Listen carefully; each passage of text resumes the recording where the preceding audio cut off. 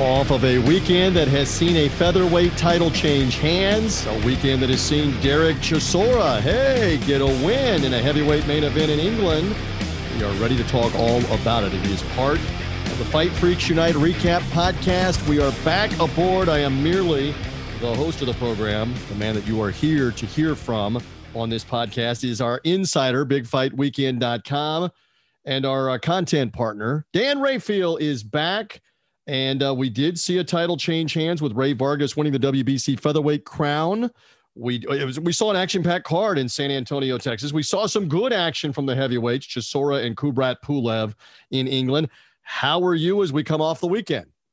I'm doing excellent. It was a pretty good weekend for some fights that were not the highest of profile. Let's be honest. I think we all got our time and money's worth watching what we watched. The Matchroom card as a whole, not very good, but an excellent main event. Showtime card, excellent top to bottom.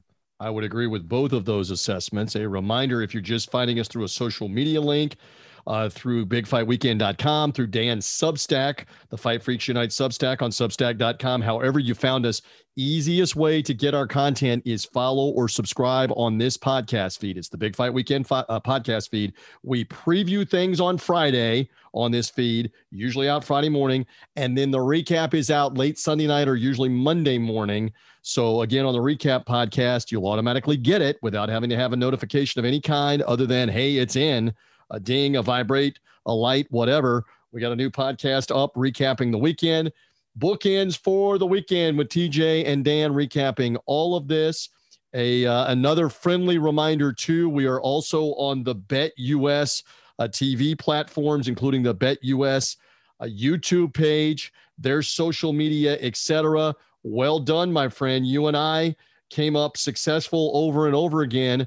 Fridays at 1 Eastern going into the weekend, we take a gambling look, a more intensive gambling look at the fights for our friends at BetUS that we're involved with. And we were all over, for example, the Brandon Figueroa knockout, the Vargas decision. You even hit a couple of the overs that you played. Bottom line, they need to be with us on Fridays. Free plug. We're making them money, baby. Yes. We're making them money. If you, for example, if you simply made a $100 wager on what you laid out there and what I laid out there on every one of the bets, you would have been about plus 300 on you and about plus 200 on me, 250, something like that, just off of what we told you to wager on.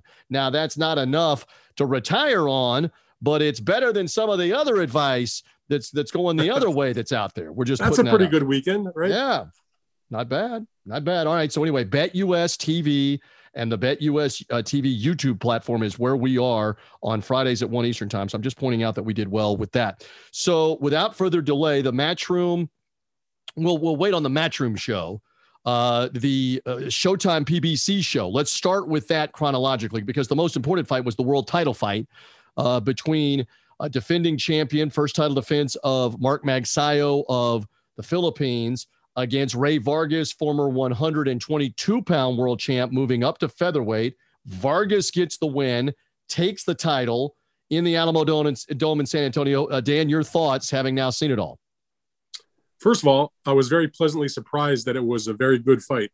You know, as we talked about in the preview, as also we talked about on the BetUS show, Rey Vargas, who's an excellent, skilled boxer, I take nothing away from him. He was 35-0 going into the fight. Now he's 36-0, and it's not 36-0 against a bunch of nobody. He's actually got some wins against some credible opposition. But to be honest, his fights from a crowd entertainment standpoint are usually not the best. But this was a good fight. He really is a guy that has often fought with his range and his height, using distance, fighting off the back foot, moving around, and it works for him. And I'm not knocking it. But for us as viewers and as fans and as people that are paying money for it or spending our time on it, not usually the most exciting thing. But he didn't really fight like that on Saturday night. He used some of it, of course. Those are his best skills. But he was more willing to stand and trade with Magsayo in the pocket and fight him straight up. And he still was able to pretty much dominate the fight. He won a split decision. I think it was close, but I don't think it was a fight where you could necessarily score it for Magsayo. And even with the scores being close, TJ, as they were, he was in a situation where he was always in the lead. It's just that Magsayo had a good second half of the bout and was sort of catching up, but never really got to the point where he get over the hump. Did score the knockdown. Let's get into that because the fight turned right there in the 9th round. Magsayo scored a knockdown with a straight right hand, had him in some trouble, couldn't finish him. Had a good – yeah, go ahead. Didn't try to finish him. That's the big thing. Matter of fact, on Sunday, I was talking with Sean Gibbons from Pacquiao Promotions, who was Magsayo's promoter. Pacquiao Promotions is his promoter. Sean is the president of Pacquiao Promotions and is Magsayo's guy. And we were discussing the fight, and they were sort of like kind of eating their heart out a little bit, knowing that he kind of had Ray in a lot of trouble. The knockdown occurred at the end of round 9, so he didn't really have a lot of chance to follow up. But it was very obvious that he was still not all together when the 10th round started. And I think, as I said to Sean, when they go back and watch the video, the whole team will regret that Magsayo never really pressed the action to try to get him out in round 10, even though his legs were gone. He fell down, I think, twice on what were ruled slips, and really let the moment get away from him where he could have had him out. I thought Abner Mares put it well in the aftermath, who you recently talked to on the podcast. He said Magsayo is going to look back on this and have nightmares for 2 reasons: that he didn't jab him enough, and 2, why did he not push the issue in the 10th round and try to get 100%. Now, interesting that he, on the official scorecards, Magsayo got a 10-8 round on all of the cards in the 9th round, and on all of the cards won the 10th round. And at that point, the fight was dead even on 2 cards, and he was winning on the 3rd card. So now, basically it came down to the final 2 rounds, and all 3 judges gave Vargas the 11th and the 12th to clinch the decision for him. So truly the championship rounds delivered the win for Vargas in the end. Well, Vargas was the more experienced fighter. He's been in the ring with overall better opposition throughout his career. And that's another thing that Sean and I talked about, like what the difference is when you're splitting hairs at the highest level of the sport. The fact that Ray Vargas had been in a half a dozen world championship fights and is 35-0, had fought overseas, had been in a lot of situations where you got to learn how to deal with things. He was more prepared for the moment than Magsayo was. It's not a knock on Magsayo. He just didn't have that level of experience. And I'm assuming if he is a good student, that you never want to lose, of course, but he's going to learn a lot about himself and what he needs to do off of this loss. I thought Freddie Roach in his corner was telling him the right stuff, the same way what was translated from Nacho Beristain telling Ray Vargas was telling him the right things. It was one of Ray's most crowd-pleasing fights. It was one of his biggest victories. He had, like you mentioned, he had been the WBC champion in the junior featherweight division. He had taken just a 1 fight at featherweight in the fall on the Canelo Caleb Plant undercard after a long layoff, 2+ years. Pandemic related, injury related, the promotion related. But he came back and he took on Leonardo Baez. He beat him easily in the comeback fight, and then was set up for this mandatory. And he looked good. I mean, we both made the pick on Vargas' decision. As I've said 1,000 times, skills pay the bills. He was the more skillful fighter, but he also had that deep well of experience to draw from. He's got a good chin, the knockdown notwithstanding, which he admitted. He got me good there, although I wasn't too hurt. But the thing that I found to be interesting was the one judge who gave the fight to Magsayo.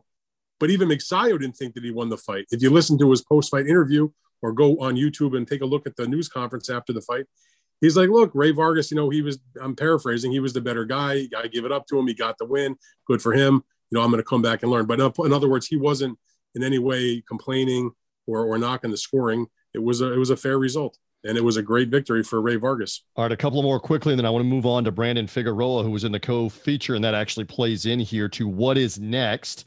Vargas said in the ring, I want Leo Santa Cruz, which, that would be an intriguing Mexican versus Mexican there. You've got some insight on that.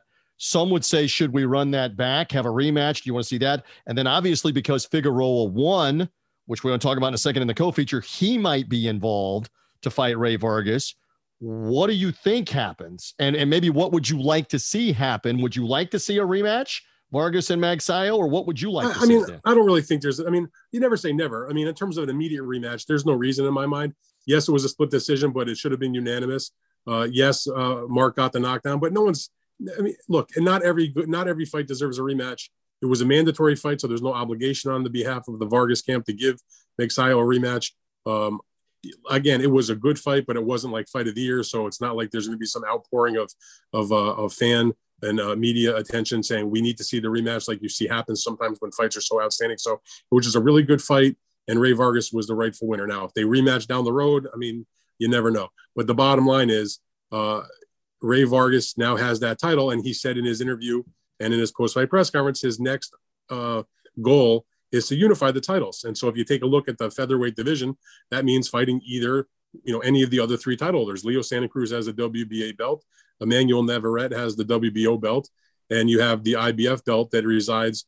Who is the IBF champion at featherweight? It's off the top of my head. I'm like, Josh Warrington has the IBF belt. So, Navarrete's got a fight coming up on one of the ESPN Top Rank shows. That's not a fight that's going to happen. Josh Warrington, he's in the Matchroom, DAZN universe, highly unlikely to happen. But Leo Santa Cruz is right there in the PBC universe, has fought many fights on Showtime, his biggest fights throughout his career. Certainly a make-well fight. Now, of course, the monkey wrench in there is that the WBA, as they've been doing over the last year, since last August, trying to trim all these extraneous titles that they have sanctioned, and they're ordering their regular champions to fight their super champions. So Leo Santa Cruz is a super champion. And frankly, and I love Leo Santa Cruz. He's a terrific fighter and just a greatest kid guy in the world you ever want to meet, just the nicest person you could ever talk to. But he hasn't fought as a featherweight for like 3 years, and they've allowed him to keep the title. It's ridiculous. It's ridiculous. And I love Santa Cruz too. You should know we've had him on this podcast previous to our relationship. We've had him on a couple times. He's a great interview. We root for him. He certainly got plastered by Gervonta Davis in October of 2020, but he's fought since then. But I think the word it's ridiculous. Okay, but here's the point though. So he hasn't fought as a featherweight in 3 years, and they still got him as the champ. But he told them when he had his last fight, he was coming back off the long layoff and he was going to defend the title. He gave them their word, and they said, okay, fine. So they ordered Lee Wood, coming off his victory over Michael Conlan, to retain the second tier title. They ordered, as they've been doing in most of their weight classes, if you can, they made it's not enough progress for my taste, but they've made a lot of progress. So I'll give them a little bit of a credit for that. But here's the point. They ordered a couple of months ago, Leo Santa Cruz to defend against Lee Wood. That's an excellent fight. If they can't work it out because they're on different platforms or different promoters, so be it. You go to a purse bid and may the best, richest, lucrative offer win, and that's where you do the fight. They haven't had the purse bid yet. They're saying some nonsense about we're trying to figure out what the purse split is. That's a lot of bullshit because the purse splits have been pretty much, in this type of situation, they're laid out. But whatever. So here's the point. This is nothing against Ray Vargas, though. The WBA cannot allow Leo Santa Cruz to have a unification fight with Ray Vargas. If they do, you're going to see me go absolutely fucking wild on this podcast. Pardon my French. Right.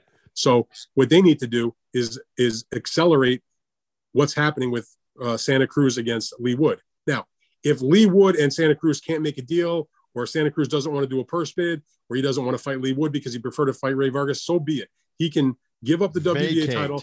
He can still fight Ray Vargas for the WBC belt. It's still an interesting fight. It's still a fight that I'm sure that PBC and Showtime would be interested to do. No problem.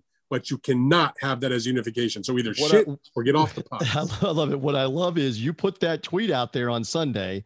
I don't think you used the crap or get off the pot line, but and Lee Wood responded to you and said damn straight. What he said was abso-fucking-lutely. Yes. What he wrote. And so he is wanting that fight. Let's see if that fight happens next and how soon that fight happens next for all the reasons that you laid out for what happens with Vargas. You said, what do I think will happen?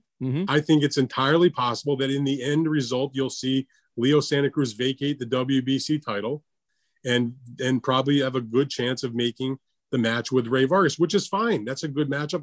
I have no quarrel with that. You just can't make it for unification because you cannot go back on what the WBA has already ordered.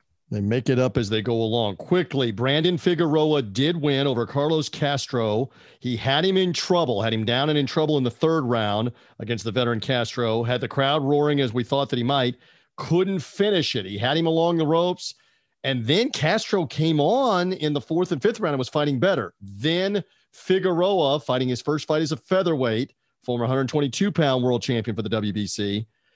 He stomped on the accelerator again, trapped him on the ropes, and suddenly the fight is stopped. Dan, did you agree with the stoppage there in that scenario that I just laid out? I had no problem with that stoppage. Mark Nelson's one of the best referees in the world. He's been doing this 30 years. He's been in a million big time fights in terms of championships and eliminators and, at the highest level of the sport. He said that this was what Showtime said. He told them was that Castro was not responding.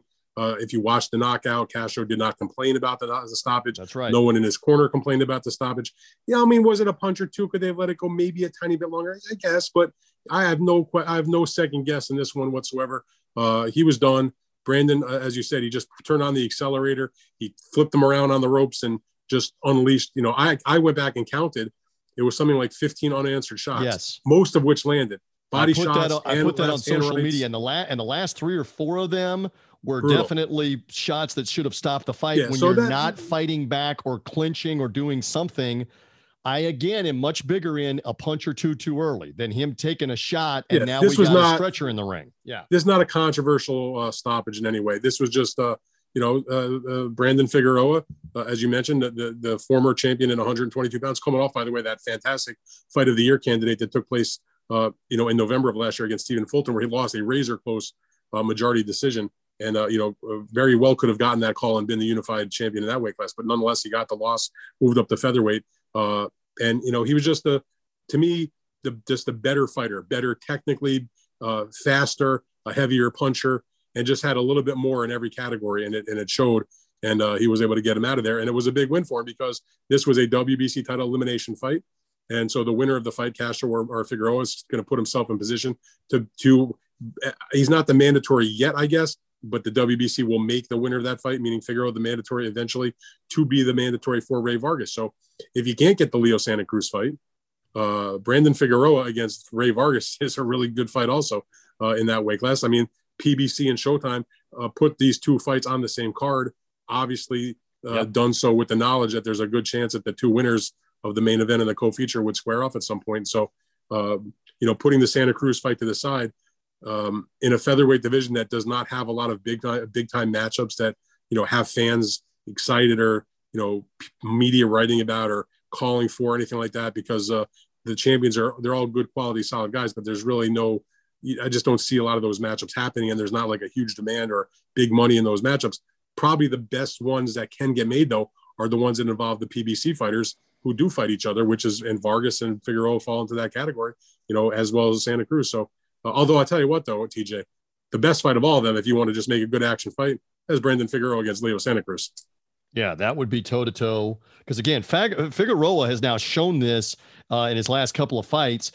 He doesn't need much more room than a bathtub, as I like to say. He's not using the 20 by 20 or the 18 by 18 ring. He's using like inside the shower curtain, and that's it. So that would be fascinating with him in Santa Cruz. It would be fascinating if he could track Vargas down and make him fight that type of fight. Doubtful that it would be the whole fight, but that would be what Figueroa wants to do. To put you on the ropes and keep you there and slug with you and be willing to give it back. Listen, Brandon Figueroa is a guy who is and should be a fan favorite because his willingness to fight whoever is great. He's got a nice personality and he fights his rear end off. He throws a lot of punches. He's not afraid to get hit. He's got a pretty good chin, it seems like to me. And boy, he's got just some. He's in his 20s. I think he's going to be a little better at 126 pounds where it's not killing him so much to make the weight. He's got some engine on him, man. He can just put it into that fourth gear and just let it hang out and just go balls to the wall for as long as it needs to get the guy out of there. He has a mentality. My father used to talk about all this all the time because I never saw Rocky Marciano fight. I've seen, YouTube highlights and you'll see some recaps of fights. But my father described it this way as an old-time fight fan from back in the day when he was much younger. Marciano would take one to give you two, or would even take two to give you two punches. We're talking about Figueroa seems to be that same kind of guy. I will take one from you if I can give you two, and I will even take two from you dangerously if I can give you two. No, there are those types of fighters. I mean, in and obviously I wasn't around when Rocky Marciano was coming up, but I always think of guys that are willing to do that, or the great brawlers, the exciting brawlers. Hagler, another one. Marvin Hagler, yeah. Arturo Gatti, Matthew Saad Muhammad, fighters like that were known to be in these great action fights, who had good chins. Like you said, I'll take 2 to land 1. I'll take 3 to land 1 good one. And Brandon Figueroa seems to have that kind of mentality. It's not the healthiest way to go about your career, but when you need to call on that reserve to get through a tough moment, it feels like he's the kind of guy that's got that.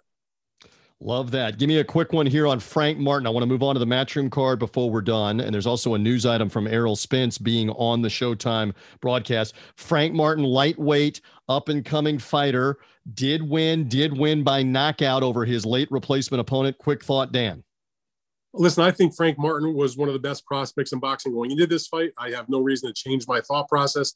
I thought when his original opponent, Ricardo Nunez, dropped out because of the visa issue and was unable to fight, they were able to put in Jackson Marinez, who was training for some other fight, was close to weight, who was an extremely credible opponent. Still, in my opinion, the best opponent that even as the replacement was Frank's best opponent. And, even though he had lost 2 in a row, one was a highly controversial decision to Rolly Romero, where most people thought that Jackson Marinez should have been the winner. And then the other loss was a knockout to Richard Comey, a former IBF title holder in the division, who was a tremendous puncher. So if there's such thing as forgivable losses, one where most people thought you won, and another one to an excellent puncher who was a former champion, those are forgivable, particularly when Frank has taken his biggest step up as a professional. Frank is, he's at that point right now where he's a prospect. He's kind of like a young contender. He's in that tweener land where if you put him in with some of the other contenders, he'd probably, win a lot of those fights. He's just a great talent. He's trained by Derek James. He's in the camp with Errol Spence, who's also his promoter. And look, he did a hell of a job. He took a few rounds to kind of figure Marinez out and just kept the pressure on, and finally got him out of there in round 10 of a 10-round fight. And didn't seem winded, never really seemed hurt, never seemed like he was in any kind of, uncomfortable position, but he fought a real guy. And he's going places. They fought the fight also. Again, this shows you the mentality. A lot of fighters would kind of moan about this or kind of not want to do it, but to accommodate Marinez, who took the fight in 8 days' notice, they contracted the fight at 138 pounds instead of at the 135-pound lightweight division. Just still a few pounds up, but most fighters don't want to give weight away to an opponent, particularly a guy with the experience level of a Jackson Marinez. But Frank Martin, by all accounts, never blinked about giving up the extra weight to make the fight happen because he wanted to have the opportunity. Remember, Frank Martin and Nunez, the original opponent, host a fight back in June on the undercard of the Charlo Selesky fight, which got postponed because of Charlo's injury. So he had already delayed this match. He didn't want to have to delay it again. He got in the ring, and look, the kid looked really good. And I just hope we see him back in the ring. And it's not, 6 months off. Get him back in, maybe even by October, September, whatever.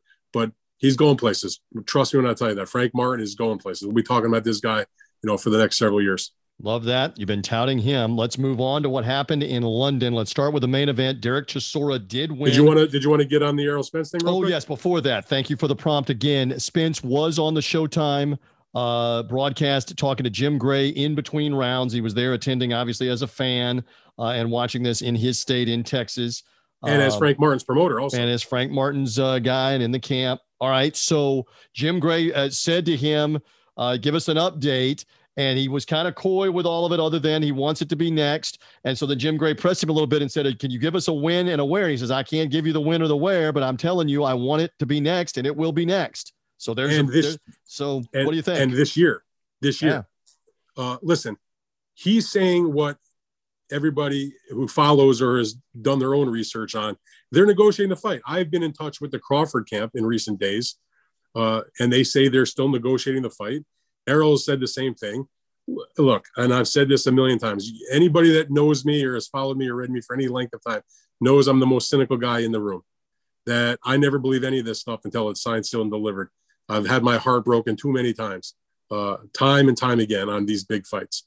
So I'm tempering my excitement. Mm-hmm. I don't want anybody to lose their minds and get too pumped up and, go on top of a building or anything like that if it doesn't happen. But being honest, I've said several times over the last few weeks, I'm cautiously optimistic. And here's why. They both want the fight. And that's always paramount. There's no reason that this should not happen. Now, one thing I learned a long time ago, TJ, in boxing, is you always try to figure out if something doesn't happen or something seems logical why it doesn't happen. You're taught in life, not just boxing, there's usually a reason. Mm-hmm. One thing I've learned in boxing, though, is that sometimes people just do stupid shit. There doesn't have to be a reason. They just do stupid shit. Now, I don't think that Terrence Crawford or Errol Spence are dumb people. I know that they are aware of what's going on in boxing. They understand what's in their division. These guys have been involved in big fights over the last several years. They understand it. There is no fight for Terrence Crawford that makes sense that anybody going to give a damn about other than Errol Spence. Bingo. And now that Errol Spence has all three of the titles that Terrence doesn't have, there's no fight out there for Crawford that people are going to really give a true damn about. Now, does that mean that people wouldn't show up or buy tickets, or they could maybe get a license fee from one of the networks, or even, go on pay-per-view? But if they really want to make the kind of money they want to make, and they have the legacy that they want to have, and the glory that they want to have, and the big event that they want to have, it's not like they got a menu to choose from 5 different guys. It's Crawford versus Spence, Spence versus Crawford, or bust, period. That's what the fight fans want to see. Up, and they're going to make the biggest paydays of their collective careers. And there's so it comes down to a rematch, and there's going to probably be a rematch where you make lucrative money again in the rematch.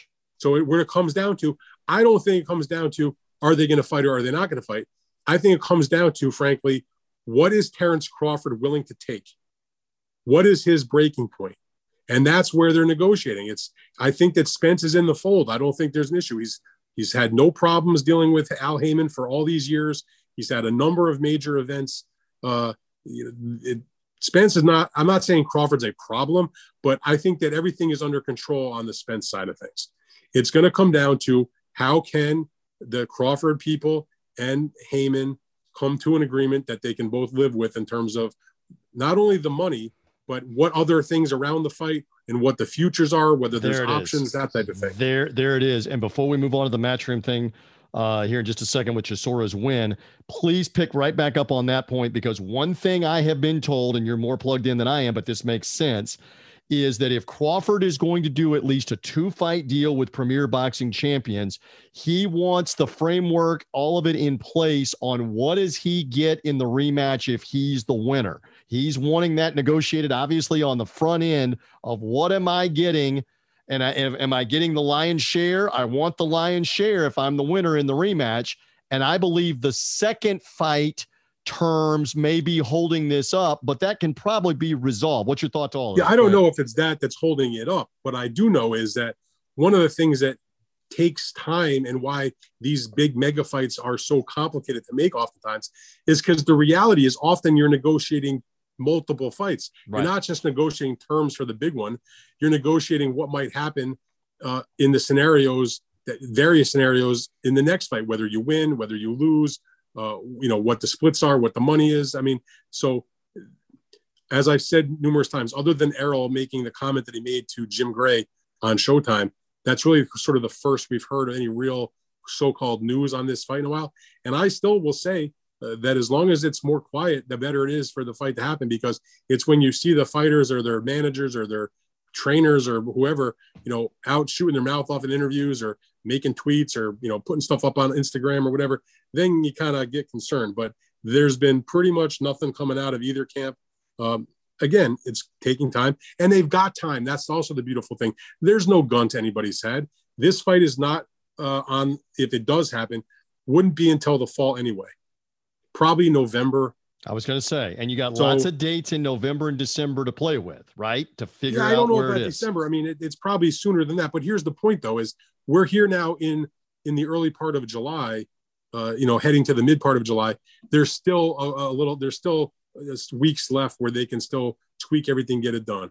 And again, I will say just once again, I am cautiously optimistic, and I believe that the fight will happen unless something wacky happens. I think that Crawford and Spence, they really understand the significance of it. And I understood why it hadn't. I was pissed off about it, but I understood why it didn't happen yet, because from the Spence point of view, there was other things he could do, that this was like this was the big one at the end of the road. not to say his career is over, but in terms of, fully unifying the weight class. The only thing left in the division for either guy is the other man. And let me tell you something, TJ, when this fight happens, it's going to be a spectacular fight, in my opinion. Yeah. It's going to be a great classic matchup. And one of the best. I don't think it's an unfair over exaggeration that it's as meaningful in the present day. It's not Sugar Ray Leonard, Thomas Hearns, but it is in that type of realm that these guys are both unbeaten. Everybody's been waiting for this fight for years, not just a little while. And so when it finally happens, I think there'll be some kind of anticipation similar, not off the charts, because again, boxing was much more mainstream popular back in the late 70s, the early 80s. Leonard was the gold medalist. You can't compare it. Right. You can't compare the mainstreamness of this to Leonard and Hearns, obviously. And by the way, when Leonard and Hearns fought, Sugar Ray Leonard already had a loss to Roberto Duran, but that's one of the all-time greats. So yes, these guys are undefeated. Those guys are also in their early 20s. Crawford and Spence are now into their early to mid 30s. So, I know that it's a different game now. Guys have much more longevity. Errol and Crawford, fortunately for them, have not taken a lot of punishment inside the ring. Obviously, Errol's had his issues outside the ring with the car accident and then the detached retina that he had surgery on. But the point is, in terms of the magnitude for our present day, two Black American welterweight champions to unify what's now 4 belts. Back then it was 2 belts. There's a lot of similarities. They both have contrasting styles. I'm just so excited for this fight. I mean, again, I'm not getting too hyped up until I know it's done, but I'm telling you, when it does happen, it's going to be a special night that night. Looking forward to that. We do know what happened in the Matchroom main event earlier on Saturday as we wrap up the Fight Freaks Unite recap podcast. We saw Derek Chisora get a win, a 12-round decision win over Kubrat Pulev. I thought Pulev might be able to stop him, even at 41 years of age.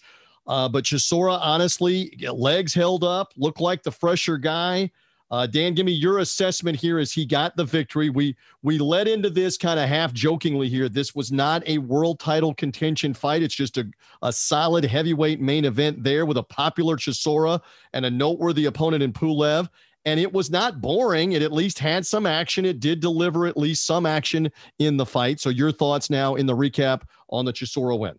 I thought it was a very entertaining fight. I loved it. You talk about how Chisora had a little bit more. The thing about Derek Chisora is no matter when you watch him fight, it doesn't matter if it's round 1 or round 12, he always looks like he's freaking exhausted. And so, he got into the middle rounds of the fight against Pulev, who had been, had his moments and some big moments. And you're like, wow, I'm not sure if he's going to stand up, but he always finds a way to get through it. And look, it was a much needed victory for Chisora, who had lost 3 fights in a row coming into this fight, granted against top guys, two fights to Joseph Parker, former title holder, also a loss to Alexander Usyk before he beat Anthony Joshua to win the titles. It was a hell of a fight. I mean, I thought it could have gone either way. I thought that Chisora did eke it out. I did see some people thought that Pulev deserved the fight, but either way. How about, we got one judge, you got one judge 8-4 Pulev and another judge 8-4 Chisora. So they saw it completely different. Yeah, I mean, in that the same happens. Fight. Yeah, but that's a swing of a couple of rounds. That's wide, though. In a fight where there's so much landed punches and a lot of action, it's not in any way, in my mind. Let me put it to you this way. I don't know on your scoring. I did not have Pulev winning. I did not have him winning 8 rounds. I thought 7-5. I mean, 8 seemed to me ridiculous.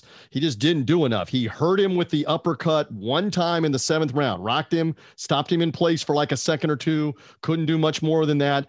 I did not see 8 rounds for Pulev. I don't think Pulev won the fight either. Matter of fact, I was texting with John Word, who was the promoter for Pulev, who actually, he's up early, still on American time, and had texted me, from London, asking me how I scored the fight. And, I was honest with him. I said, listen, your guy fought a good fight, and it was a great fight to watch. But being honest, I thought that Chisora deserved the decision. He got it. And look, Derek has been on the losing end of some close calls over the years. So, these things sort of have a tendency to even out. I'm not suggesting in any way it was a hometown decision because he's the London guy. He won the fight because he deserved to win the fight. And you know what? If you put your time into watching that, as I said to you in the lead up, I know it's not for titles. It's not for big, huge stakes, but you want a good sloppy slobber knocker. That was a good sloppy slobber knocker. It was a hell of a fight. Like heavyweights, I totally enjoyed that fight, and Chisora lives to fight another day. He called out Deontay Wilder. All right, I'm coming to that. He said, I want to fight a couple more times. I want the Bronze Bomber. Now, for the reasons that we both know, you've already articulated it on this podcast, it's not happening. I mean, Wilder's going to fight. Wilder's going to fight for Premier Boxing Champions, and I don't see Eddie Hearn saying to Derek Chisora, I'm just going to let you go fight him on PBC. I think Derek that sounds is at the great, end of his career. But, I mean, go ahead. I don't think Derek has a long-term contract with Matchroom. Maybe I'm wrong, but he has done fights with Matchroom on a fight-by-fight basis at times. So, all right. And if there really was a desire on the Wilder camp to get a guy like Chisora, which would be a very credible comeback fight for Deontay coming off of a layoff and a loss in the third fight with Tyson Fury, and would certainly provide some excitement in my mind. I'd like to think that nobody is going to stand in Derek Chisora's way to make that kind of payday. I do think it's a long shot, but I don't think it's out of the realm of possibility. It's not. We're not talking about making a fight with a Joshua or an Usyk or somebody that's a much bigger level guy that's tied to a particular broadcaster or whatever. I will just say I think there's like a 5% chance it's Wilder. I'll go like 95% against. So that being said, I'll give it more like a 20% chance. All right, fine. Who do you have? Okay, fine. You're so dismissive, my man. I'm dismissive on the fact that you are 80% against it and I'm 95% against it. So I'm coming to the next question. Who is it then that he would fight next later this year off the win? If it's not Wilder, what do you think? That's a good question. I mean, it's Dillian White again. No, they fought twice before. White beat him by decision and by knockout. No. Yeah, I don't see there being a real. Listen, you never say never. I just don't see there being any kind of big demand for that fight. Not that there was a huge demand for the Pulev fight, but Chisora is going to expect to get paid pretty well coming off that victory. Basically, go look down the top 10. My man Ajit Kabayel. Well, we're going to get that back around again. He fought Kabayel before too. Maybe not. That's the thing about Chisora. He's fought pretty much everybody. He already fought Usyk. He already fought Pulev. He already fought Joe Parker twice. He already fought Tyson Fury. Dillian White twice. He's fought everybody. So I'll give you it like this. So, for example, you have a fight between, it's not been 100% rescheduled yet. You have the IBF eliminator between Filip Hrgovic and Zhang Zhilei, which they've had the purse bid for. It got postponed. It hasn't been announced. What the rumblings are in my reading the tea leaves, it feels like that's going to wind up on the Joshua Usyk 2 undercard. So if the winner of that fight is going to still be stuck in the mud waiting for a title shot, maybe that guy would fight Chisora. But I mean, basically go look at any of the rankings of the organizations and look at the heavyweights who are, of a solid nature, and anybody can fight them. They're not looking to pick and choose. Joe Joyce, Daniel Dubois, both controlled by rival promoter Frank Warren in England. Any chance that those two get together, he and Hearn? Because again, that's the same thing. Different bedfellows there on either one of his fighters fighting Chisora. Probably not. Here's the biggest issue. You and I do not know for 100% whether Matchroom has any futures with Chisora.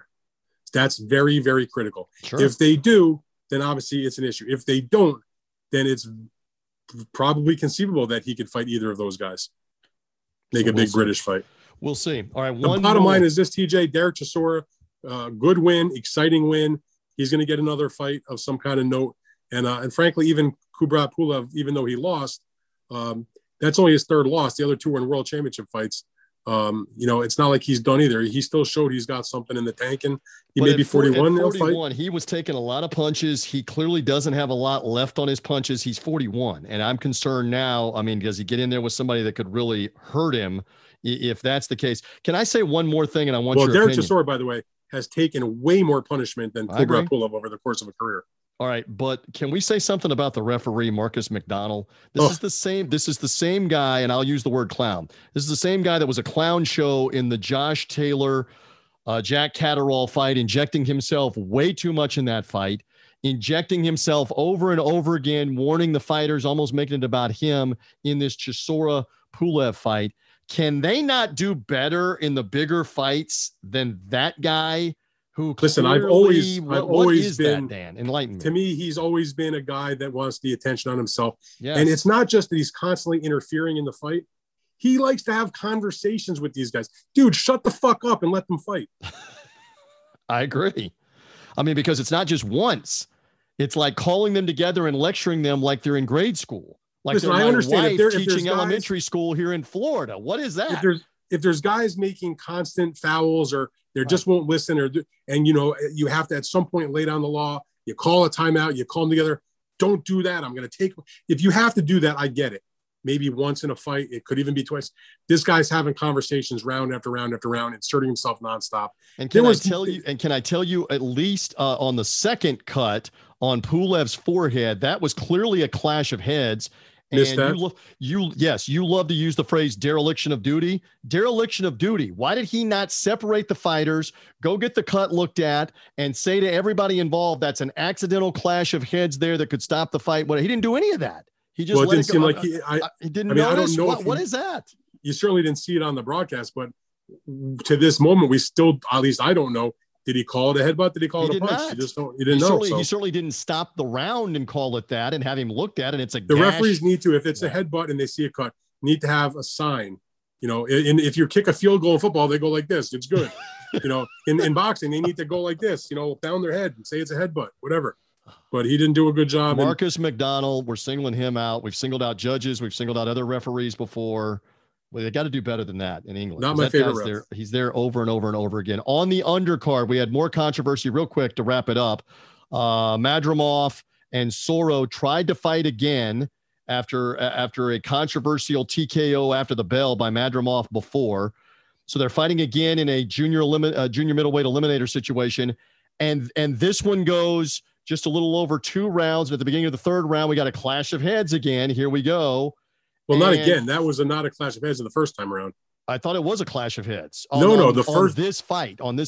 Yeah. I'm talking about in the first fight, the reason it was stopped was because I'm saying a clash of heads again, including the main event, what happened later. Oh, yeah. My bad. Gotcha. But we got a clash of heads here. They clearly call it that. Soro's got a cut outside the eye.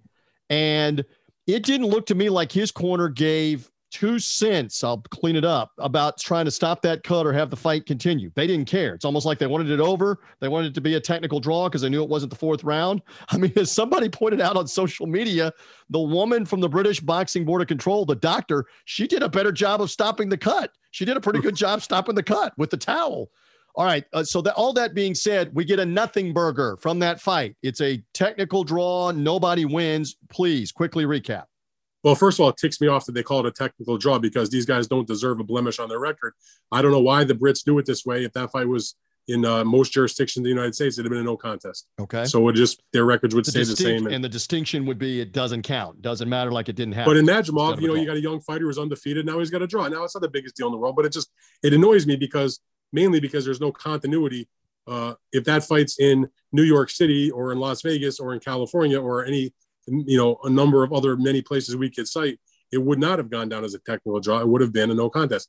Put that aside, Madrimov was doing damage. He was going to stop him. He was beating him up. And I feel bad because he was going to win the first fight. And what happened was not his fault. The bell was not heard by him, the referee, or the other fighter. And he stopped him. And it was ruled properly that they had to do a rematch because of the circumstances. So he was roped into the rematch. And now he's beating the crap out of him in the second fight. And they have the headbutt. And while it was a bad cut, when I went back and I re-looked at it, because of where it was on the outside of his eye, it wasn't going into his eye. And I agree with the folks that have said to me that we've seen many, many cuts worse that have stopped fights than that. And level, do you agree with me? His own corner wasn't trying to work on the cut. When the doctor came over there, they weren't even trying. Yeah, it kind of seemed like that. So I would have liked to see them let it go a little longer. You obviously want to make sure that the cut is not going to be a serious injury. But let's get 4 rounds in if we can. And then if it's bad enough and you still want to stop the fight, at least we'll go to the scorecards and there'll be a result. Pulev's cut over his left eye, which happened, like the 3rd round, and got worse, 4th or 5th round. It was much worse and bleeding in the eye. And they did a great job of stopping it in Pulev's corner later in the main event. And so I don't know what they're going to do, because if they order a 3rd fight between these guys, who the hell wants? No one's going to want to see that. Madrimov might just need to go in a different direction. He's an excellent young fighter. He doesn't need to be fighting in a WBA eliminator. And by the way, even if he wins and it's not stopped due to a cut, now so great. He's the mandatory contender for the WBA title. The problem is Charlo it's not a problem for us as fans because there's only one champion, which is a beautiful thing. But if you're the guy that's the mandatory, he's got a WBO mandatory stacked up, an IBF mandatory stacked up. They're coming before you anyway. That's a year probably or thereabouts. So he should, and if he goes to another organization, the end result is a Charlo fight anyway. Bottom line is, you're not getting a championship fight at junior middleweight for the time being because the titles are all together. It may, if he gets stripped or vacates or whatever, Madrimov should just say, I don't need any more Michel Soro. It's not worth it. Nobody cares about it. I was kicking his ass in both fights. Let's move on to something else. Good enough. We will move on from here to get ready for another week, a week that'll include Ryan Garcia in a main event and a return to the ring for him, second time this year. We'll be talking about that more this week. Anything else here in the recap mode off the weekend, Dan Rayfield, before we're done? I guess besides Ryan Garcia, you're not excited for the big Jake Paul, Hasim Rahman Jr. press conference on Tuesday? Is coming this week. Again, I still put it out there. We're about, 3 weeks away, and there could still be 2, 3, 6 more opponents for Jake Paul between now and August 6th with the musical chairs. How about John Fury breaking off to the British media that Tommy Fury was 30 pounds overweight, and that was one of the reasons why this wasn't going to happen. Tommy Fury trying to dispute that, but whatever. We'll get to the Jake Paul stuff with Rahman. By the way, I did go back, before we depart, I did go back and watch the Rahman Mackenzie Morrison fight, Kenzie Morrison, the son of the late Tommy Morrison fight. And you talk about two guys in slow motion. Go back on YouTube and watch slow motion. Hasim Rahman Jr., Kenzie Morrison. So for whatever that's worth, maybe Rahman's going to train some here in the next 2 or 3 weeks, help the reflexes be sharper, be in better shape. I don't know. But that to me looks like, we like to say in the South, Dan Rayfield, ripe for the picking. Looks like ripe for the picking for a big atom bomb right hand from Jake Paul. Who knows? Who knows? We're going to find out. I mean, there's going to be a lot of intrigue as that fight gets closer. I mean, I am looking forward to seeing Ryan Garcia back in the ring on Saturday against Fortuna, Javier Fortuna on the Zone broadcast. And, the great thing about this weekend, it's because we're in the dead of the summer, not a big weekend overall, but no conflicts because you got the ESPN card is on Friday night this week with Arnold Barboza against Danilito Zorrilla, which is Miguel Cotto's fighter. They're fighting in Temecula, California on Friday night. So one big, relatively speaking, one main show on Friday night. And then Saturday night, you got the Ryan Garcia. So one each day instead of having 2-3 shows stacked up on top of each other. And both in Southern California. Shout out to SoCal because you get all the action this weekend for those fights, and we'll preview those a little later in the week. Are you done recapping? Are we good? I'm done recapping. All right, we're good as well. Thank you for finding us, however you did so, social media link, etc. Follow or subscribe on the Big Fight Weekend podcast feed. We come your way off the weekend with Fight Freaks Unite. Read the site, bigfightweekend.com. And as well, look forward to the Big Fight Weekend preview podcast later on in the week. For now, we're good. For Dan Rayfield, I am merely TJ Reeves on Fight Freaks Unite.